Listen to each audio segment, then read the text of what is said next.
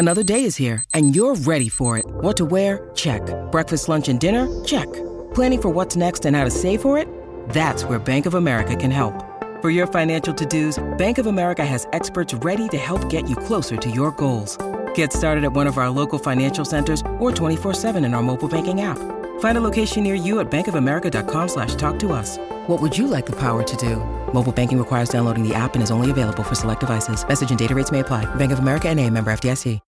When you need mealtime inspiration, it's worth shopping Kroger, where you'll find over 30,000 mouth-watering choices that excite your inner foodie. And no matter what tasty choice you make, you'll enjoy our everyday low prices, plus extra ways to save, like digital coupons worth over $600 each week. You can also save up to $1 off per gallon at the pump with fuel points. More savings and more inspiring flavors make shopping Kroger worth it every time. Kroger, fresh for everyone. Fuel restrictions apply.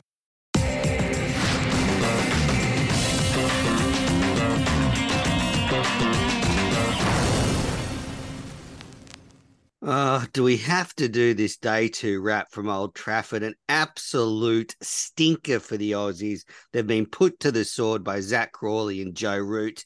And as it stands, Australia were bowled out for 317. England 4 for 384 in reply.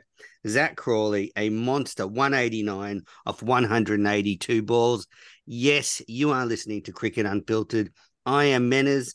I'm joined by Jack Clifton. Jack, absolute horror show for the Aussies. It couldn't have gone worse.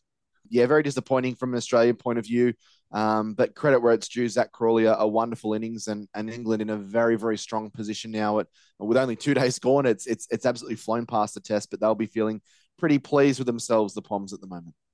Yeah, absolutely. And people on Twitter have asked if I'm angry this morning or if you're going to get mad manners. And you're not going to get mad manners because I like to be right. And I said a year ago I had doubts about Pat Cummins' captaincy under pressure. And that has certainly played out on day two, where it seemed like Australia was chasing the game all day. Look, before we get into the minutiae of day two, Jack, I just want to address something on day one. And people have written to me and asked, did we leave out Stuart Broad taking 600 test wickets on purpose? And I just want to say we didn't leave it out on purpose.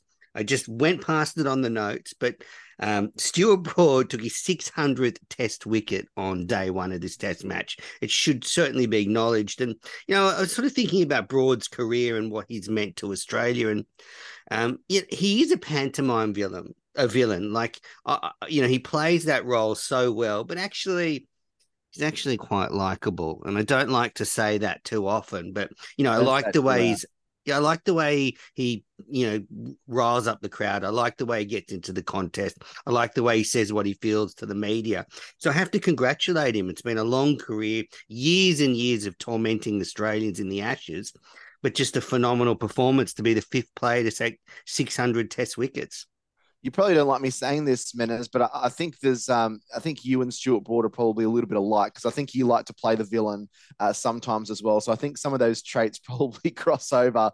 But it completely slipped my mind yesterday. I think when you're doing a day wrap like we are, and we could sit here for 2 hours and talk about what's happened. I think sometimes we kind of run through things and so much to get through, we just forgot about it. Sleep.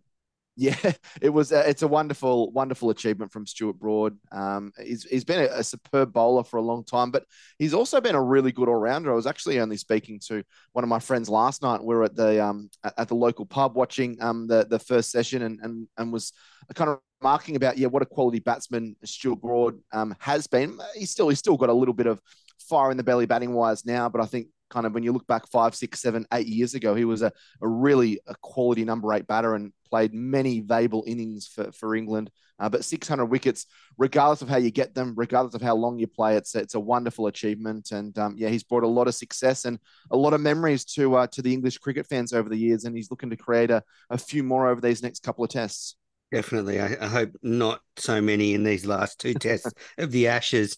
All right. So looking at day 2, Australia started the day in terrible fashion. Pat Cummins just smashed the first ball. He didn't even smash it. He hit the first ball of the day off James Anderson straight to cover.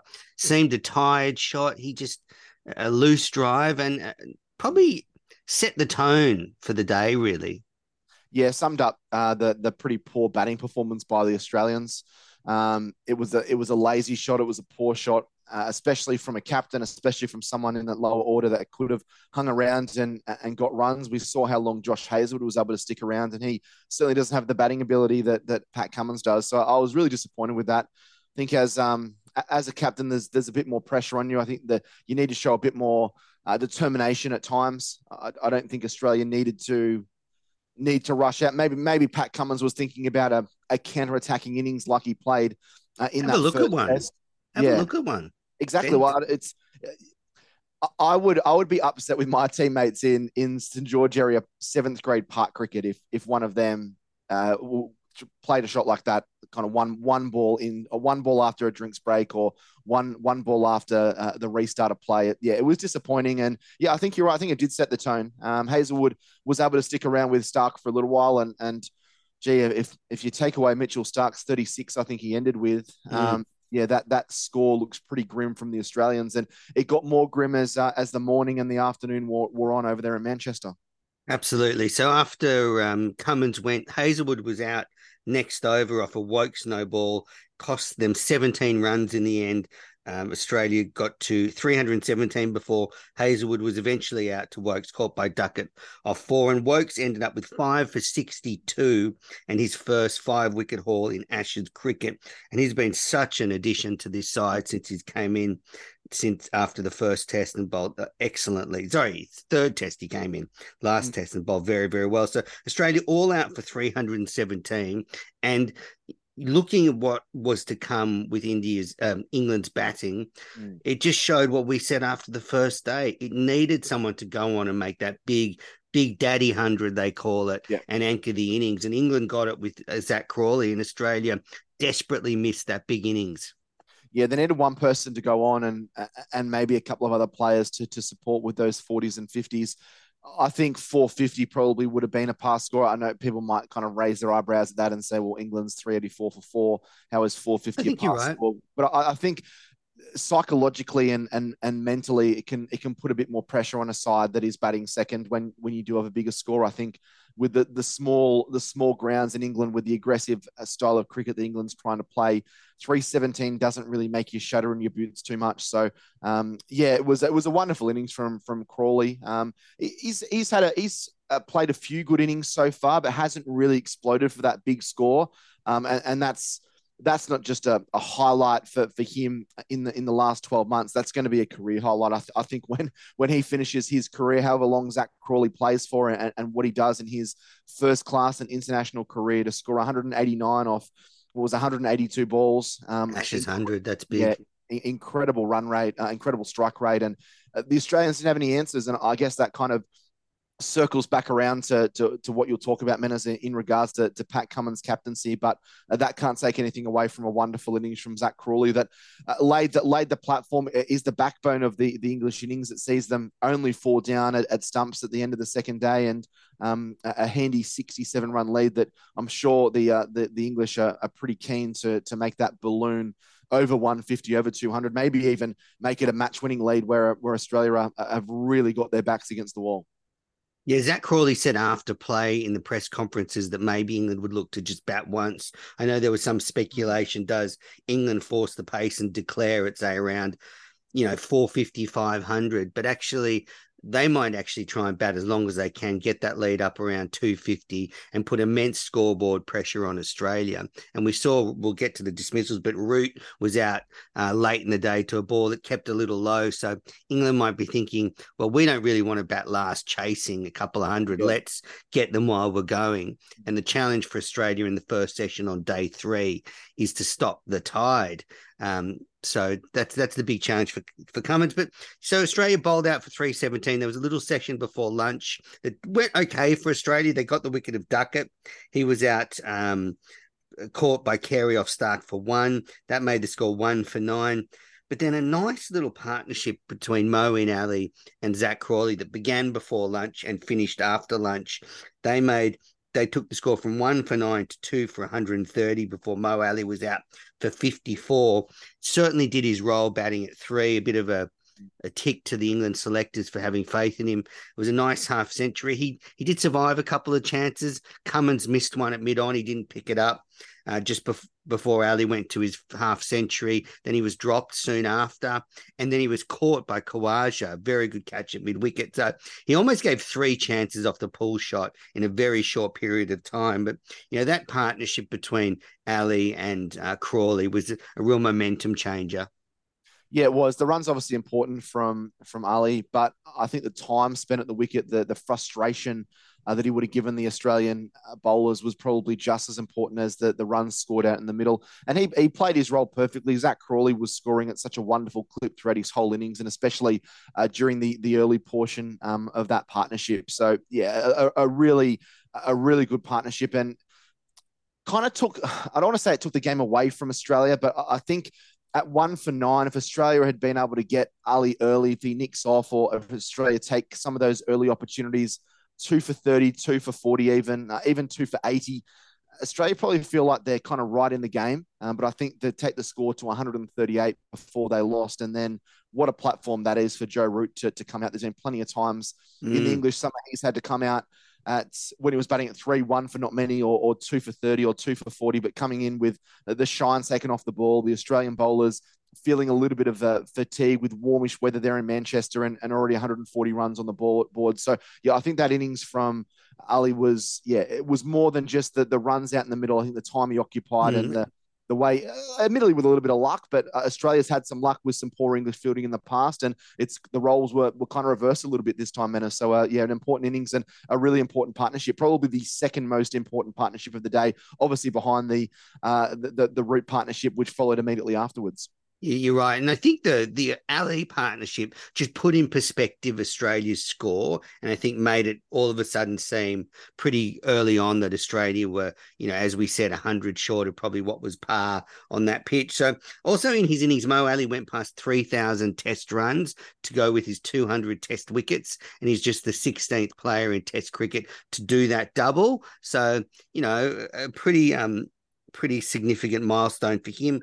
And then after lunch, it was really that lunch to tea session that has taken this game away for Australia. England scored 1 for 178 in that middle session.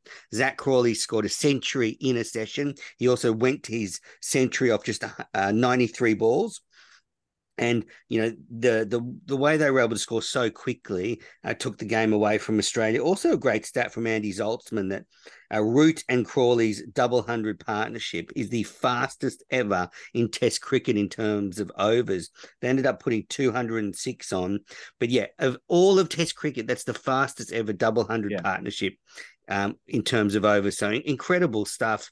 Zach Crawley, 189, just a brilliant 100. But this is where I thought Australia really started to get their tactics wrong. I thought we went to the short ball too early. For some reason, they're obsessed with trying to put the field back on the leg side and bounce the England batters. And I don't know about you, Jack, but I think we've lost perspective that good line and length bowling is what wins test matches.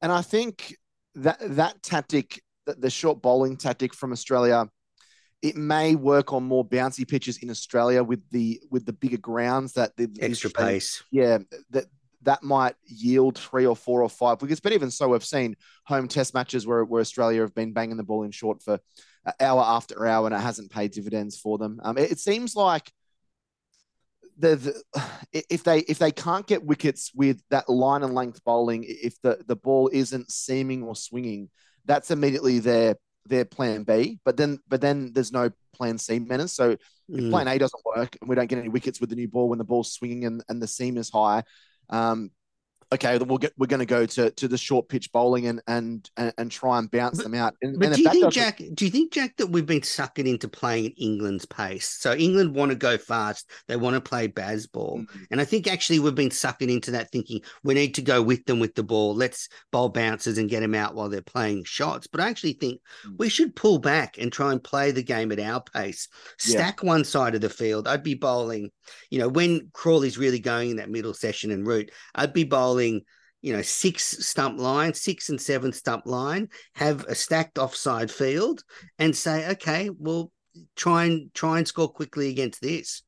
Yeah, well, and that should be the modus operandi. That's for many years. That's been the style of cricket that a lot of sides have played. That's when you grow up playing junior cricket in this country. That's what you're taught. Yeah, you want to hit the top of off, or you want to be bowling full outside the off stump. And if you throw in a point, cover, extra cover, you have six fielders stacked on that offside. Third man, and these guys are internationals as well. They're the very top of their game, so they can bowl pretty much on a 10-cent piece time and time again. So I think you're probably right. I think fast bowlers can get carried away with the pace, and I think sometimes that they enjoy going to that, and it's almost like they find an excuse. Okay, the pitch is a bit dry, the pitch is a bit tacky, it's a bit slow. We have to bowl short because otherwise we're not going to get wickets. And I don't necessarily believe with that. And again, it's been proved that the short ball theory hasn't worked. It's worked a few times in the 3 test matches that Australia have played in, but I think last night was.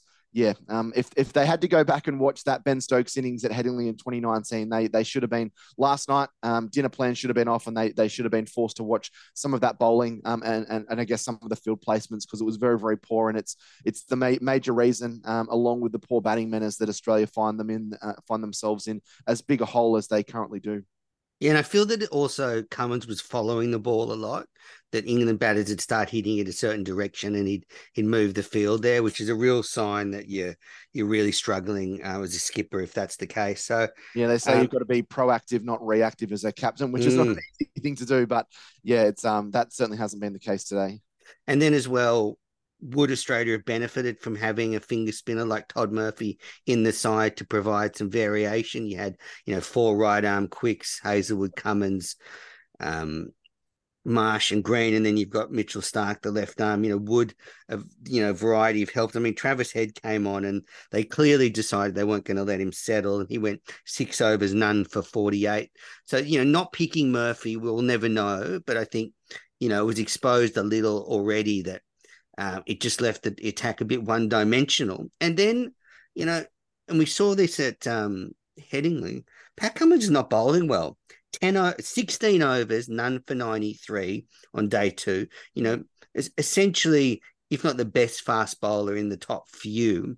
He's gone missing in the last 2 test matches. Is it too much for him, this captaincy? Is the stress of this series taking it out of him? But, it's a big concern because if you're picking 3 frontline bowlers, Stark, Hazelwood, and Cummins has a stinker, well, you're leaving a lot up to Stark and Hazelwood.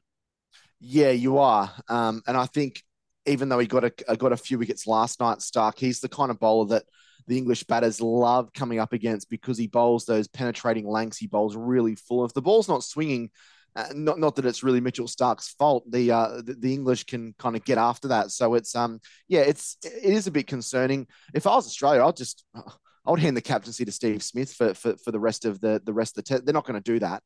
But sometimes you need to take gambles like that. I think the Australian brass, so to speak, have probably played it a little bit too safe. From the days of giving the captaincy to Tim Payne to obviously Andrew McDonald taking over after Justin Langer. I think sometimes, you need to make decisions that aren't very popular.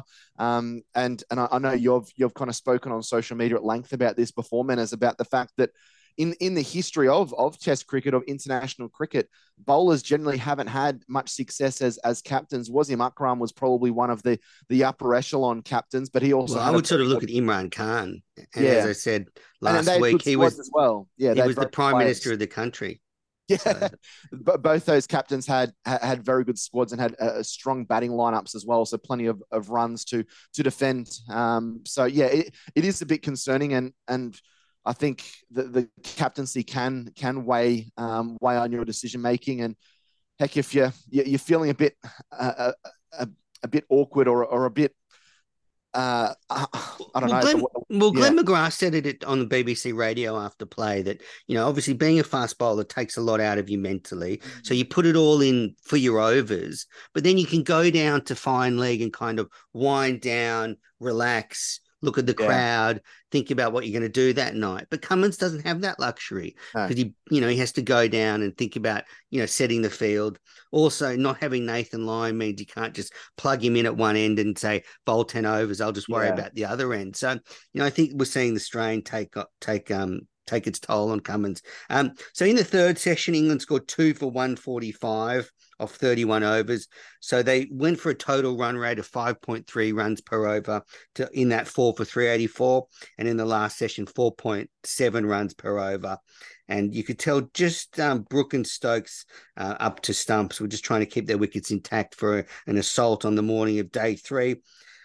Eventually, Crawley was out for 189, bowled by Cameron Green, coming around the wicket, dropped it in short and just played it onto his stumps. And Joe Root was bowled by Josh Hazlewood for 84, a ball that kept low, cannoned into the stumps.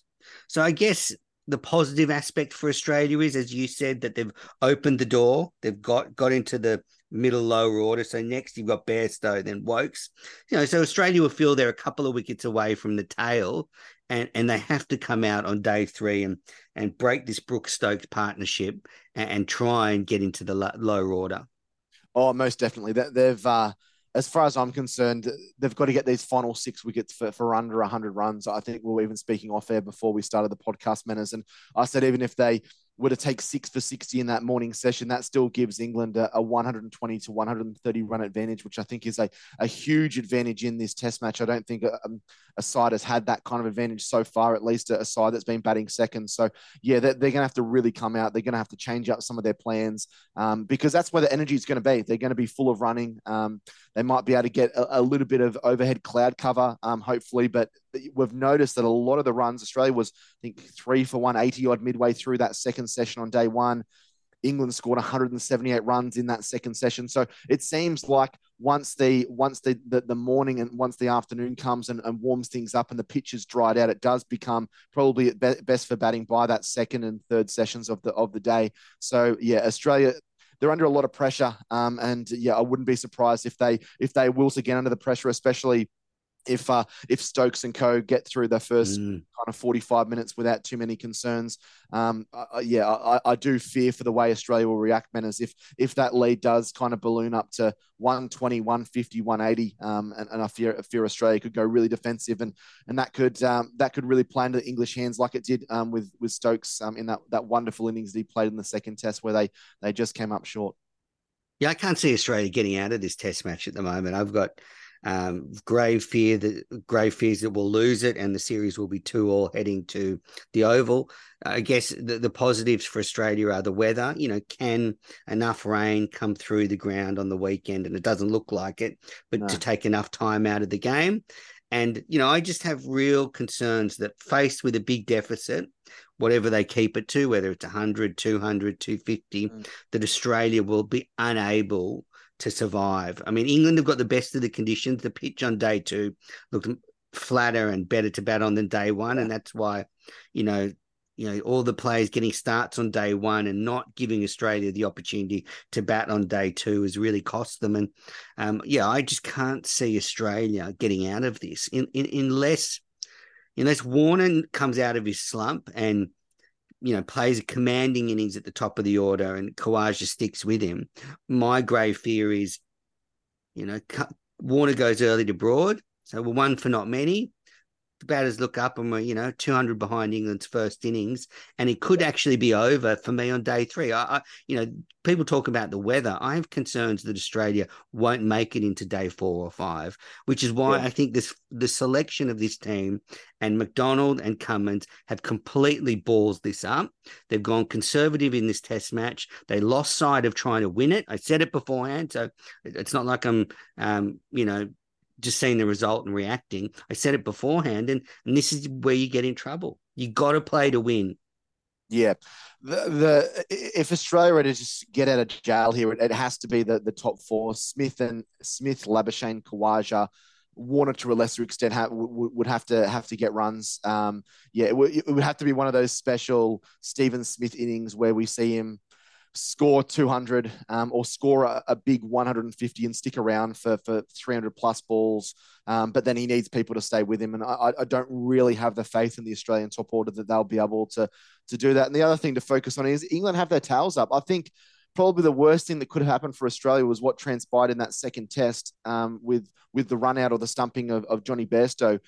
Whatever side of the fence you're on, I think that just really galvanised England. And I think the break after that, like the few days after that, leading into the third test, just brought their confidence up. It was kind of a little bit like a siege mentality. And then even despite having an 8 or 9 day break, England have come into this test fired up. And Australia didn't bat particularly well on that first day, but I thought England bowled some pretty good line and lengths after getting it wrong in the first part of the innings. And that's really the difference at the moment, Menners, between the two sides, is that England were able to readjust their lengths. We spoke yesterday on the program about how I think James Anderson and Stuart Broad had both said that Australia that they'd bowled a little bit too full to Travis Head and they pulled it back. Australia didn't adjust their lengths at all, apart from bowling full early in the day to trying to bounce England out, and that's not big enough of a change to be getting a whole clump of wickets. So they've been outplayed, and they've probably been a little bit outcoached in this test so far. Yeah, certainly outsmarted. I just think McDonald and Cummins have been really tested tactically in the selection table, and George Bailey, and probably at the moment aren't quite getting the results they need. I guess, okay, so let's wrap this up. But I guess my closing thought is that the one thing I will say about this Australian side, and I'm very pessimistic about this test match, but they are a calm side and they're not very reactive. So I guess one of the knocks is, Justin Langer would be, kicking garbage bins after a day like that. McDonald won't be doing that and Cummins won't be doing that. They'll be reflecting.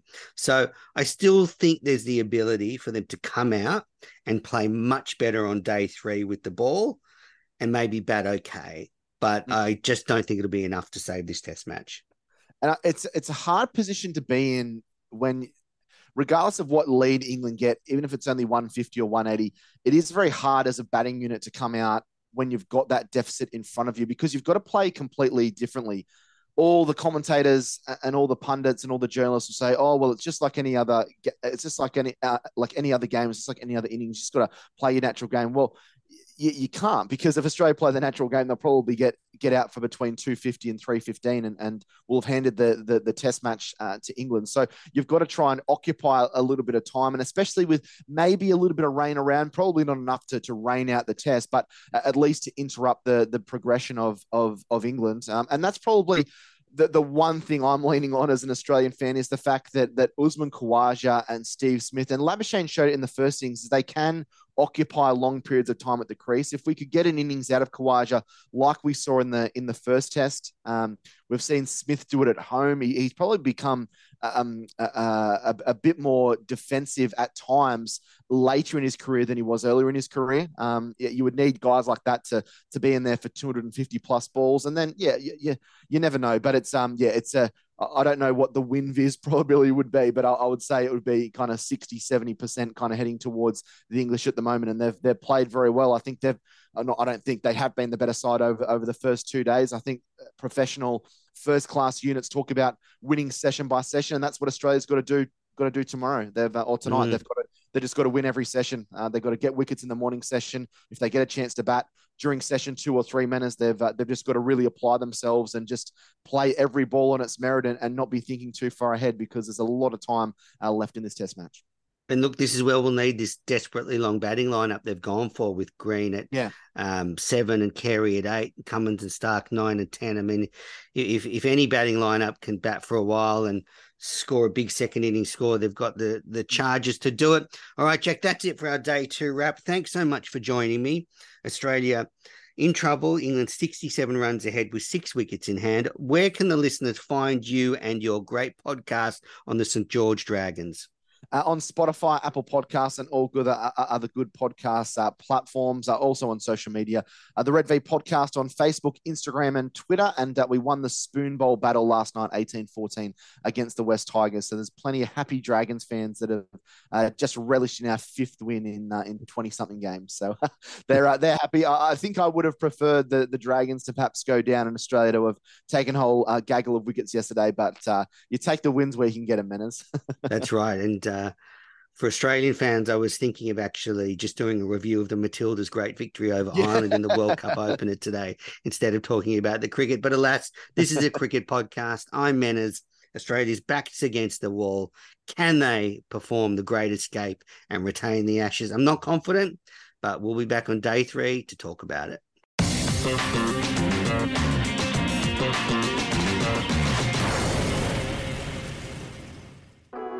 This is a Piccolo podcast production. Sports Social Podcast Network.